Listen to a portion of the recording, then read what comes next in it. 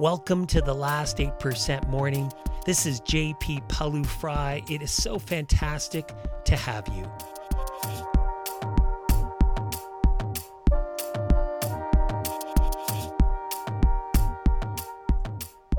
In today's session, do you sometimes find you can't stop ruminating about a past moment or worrying about a future event? Do you get caught up in that loop of anxiety, of your thoughts going around and around and don't know what to do? In today's session, we're going to build on the ETA strategy. We're going to describe it in more detail so that we can become less attached to our thoughts, so that it can help us out of that loop of anxiety, so we can enjoy more of life. Let's walk.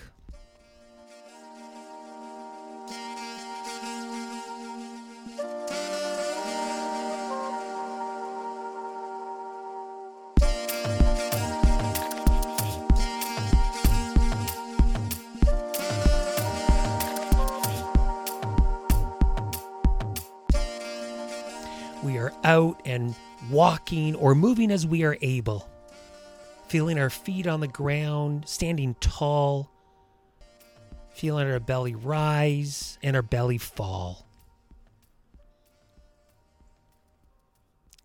This is how we start our Last 8% morning routine. If you're new to this, we integrate three things. Movement in the form of walking, although people do different things. We integrate movement and mindfulness and mental training exercises. So right now we're being mindful of our body as we're walking, as we feel our feet on the ground, feeling our belly rise and fall. And that's all part of our BIG structure. We make our bed, that's one of the B's. We follow our belly and body, that's the other B's. We choose one of idea of the day or identity, strengthening our identity. And then we choose one of the G's, goals or gratitude.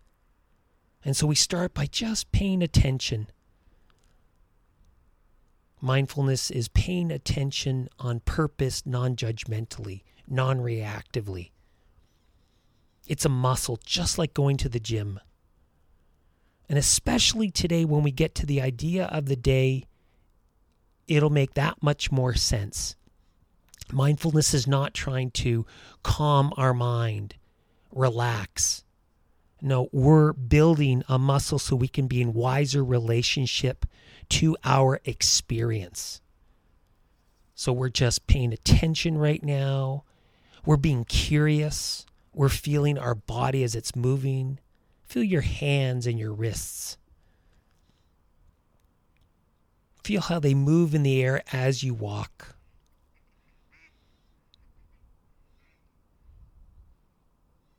Feel the arms now on both sides, all the way up to the shoulder. What do you feel in your arms? Now feel your legs from your ankles right up, your lower legs up to your knee. Now your upper legs.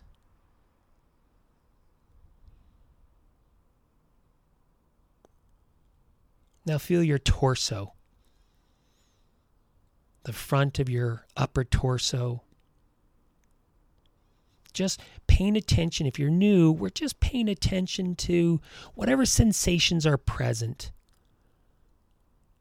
We might sense a pleasant to neutral to unpleasant. That's one of the barometers we use. You might sense a calm to neutral to not calm, or worked up might be another word. And again, that's the second barometer. So pleasant to unpleasant, calm to not calm.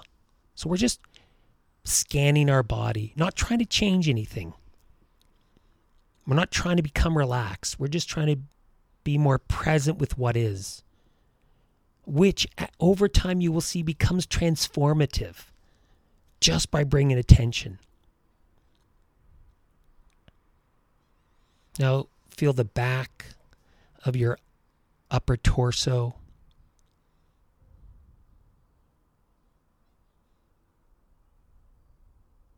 I feel a lot of neutral today. What are you experiencing? Now feel your neck and your head. Same thing. Just scan. We're just curious. We're students of human behavior.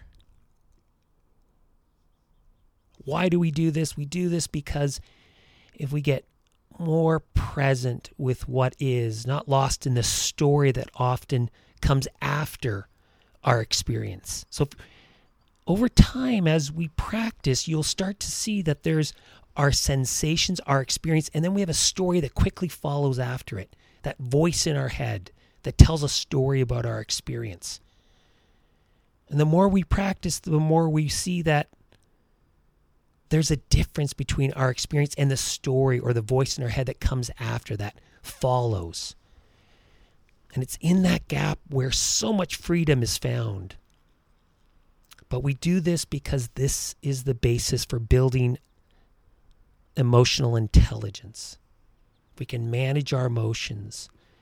Then we can have more courage and confidence to walk into any difficult situation, difficult conversation, challenging decision we need to make. What we call last 8% situations, decisions, or conversations. So as we continue to walk, feel your body tall. Now feel from head to toe. And now moving from mindfulness of belly and body to mindfulness of listening and thinking. Remember, thinking's not a bad thing. We just want to be doing it when we're doing it, not lost in some thought or some story about the past or future. So we're going to move to our idea of the day. And it's finding that part of ETA, and especially the T part of ETA today, that's going to help us disidentify from the voice in our head. What we call moving from my to the. And that might sound like complete Greek to you. And if it does, no worries. Just stay with me. It's great to be here with you this morning. So it's easy to get caught up in the loop of anxiety. And we talked about this a lot in the Anxiety Week sessions. If you haven't listened to that, maybe not right now, you should continue to listen to this, but go back because there's a lot more detail. But essentially the anxiety loop goes something like this. Our brain picks up body sensations first. It uses a label, which is the emotions.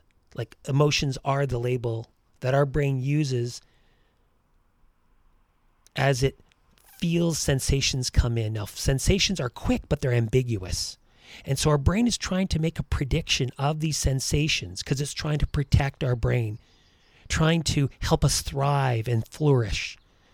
And so sensations come in, it uses a label, an emotional label, and it's either good, kind of positive or negative.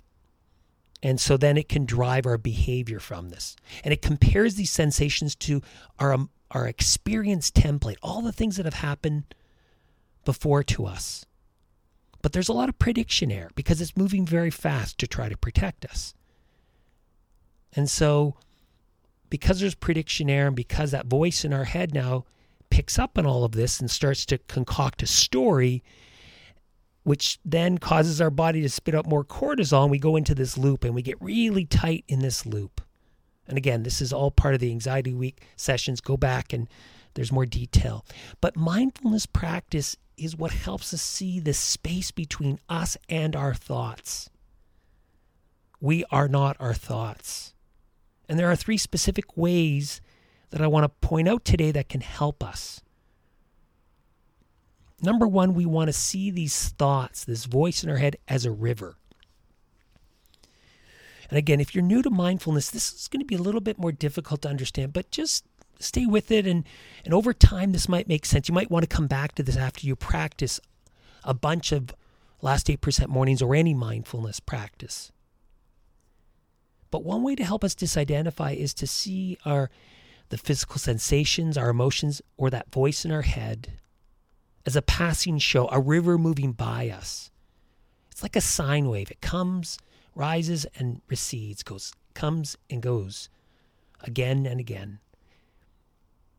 And it helps if we can recognize that we've seen this show before. We've seen this river before.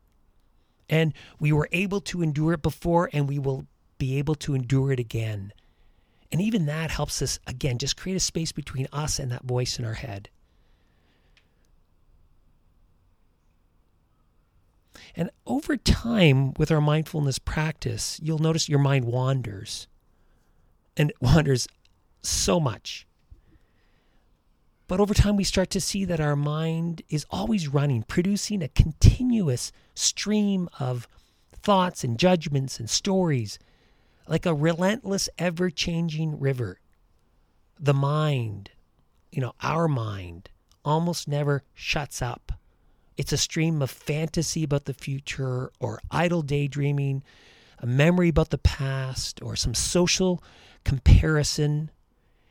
And again, if we just are curious and are students of human behavior, we start to see that it is never ending, and that it's our attachment to these thoughts that keep us hooked to them and keeps us in that loop. And so we want to see it as a river. It also helps when we can see that we're not the only ones who are experiencing this continuous river of thoughts. All humans experience this same rush of strong thoughts and emotions, physical sensations. It's not just us. Trust me on this. With all of our coaching, all of our work, I mean, and this is not to brag, but I've worked with MBA coaches of the year and famous people, and they have the same voice in their head that at times is full of doubt, that questions them, just like we do. And that can be so freeing to know that it's not just us. It is part of the human experience. And again, this is what helps us see that it's not my experience, it's the experience. So that moves us to the second part. So number one, see it as a river. Number two, we want to use language that can help us act as a witness. So we want to be a witness, and we want to use language that helps us act as a witness. So just as we're walking, stand tall, feel your feet on the ground, take a breath in, feeling your belly rise and fall. Feel grateful for being here.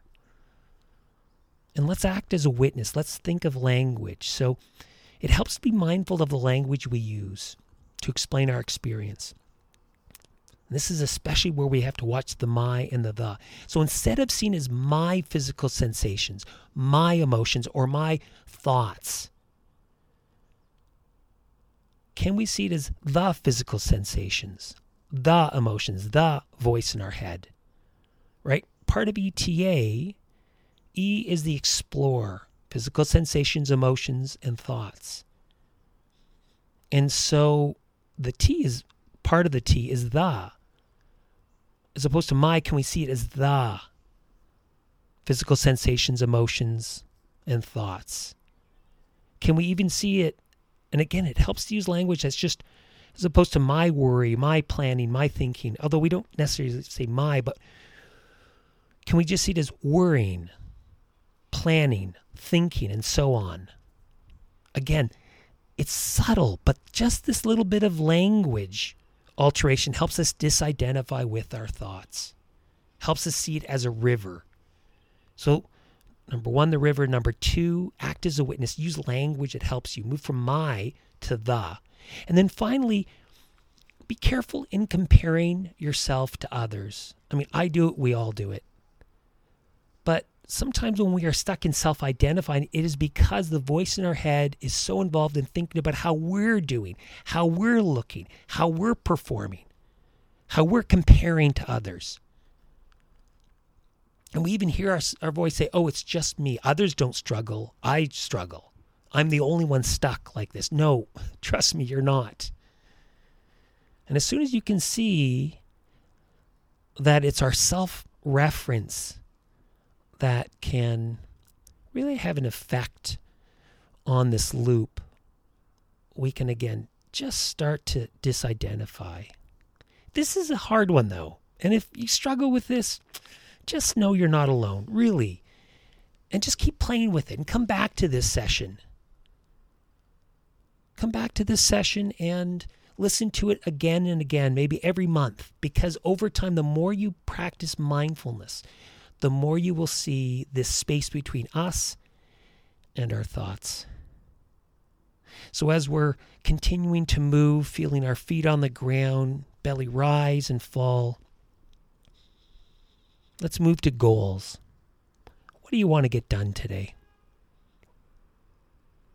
What are 3 big rocks for you today that you're like, okay, this is what I want to focus on?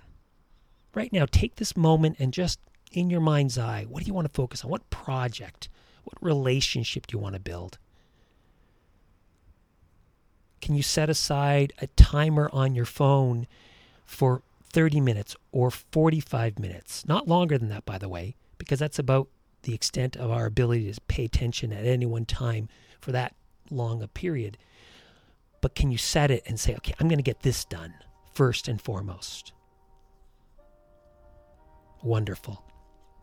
So now we're going to bring this energy into the day, more in control, more in charge, more confident, more courageous to take on the challenging situations, the last 8% situations we face.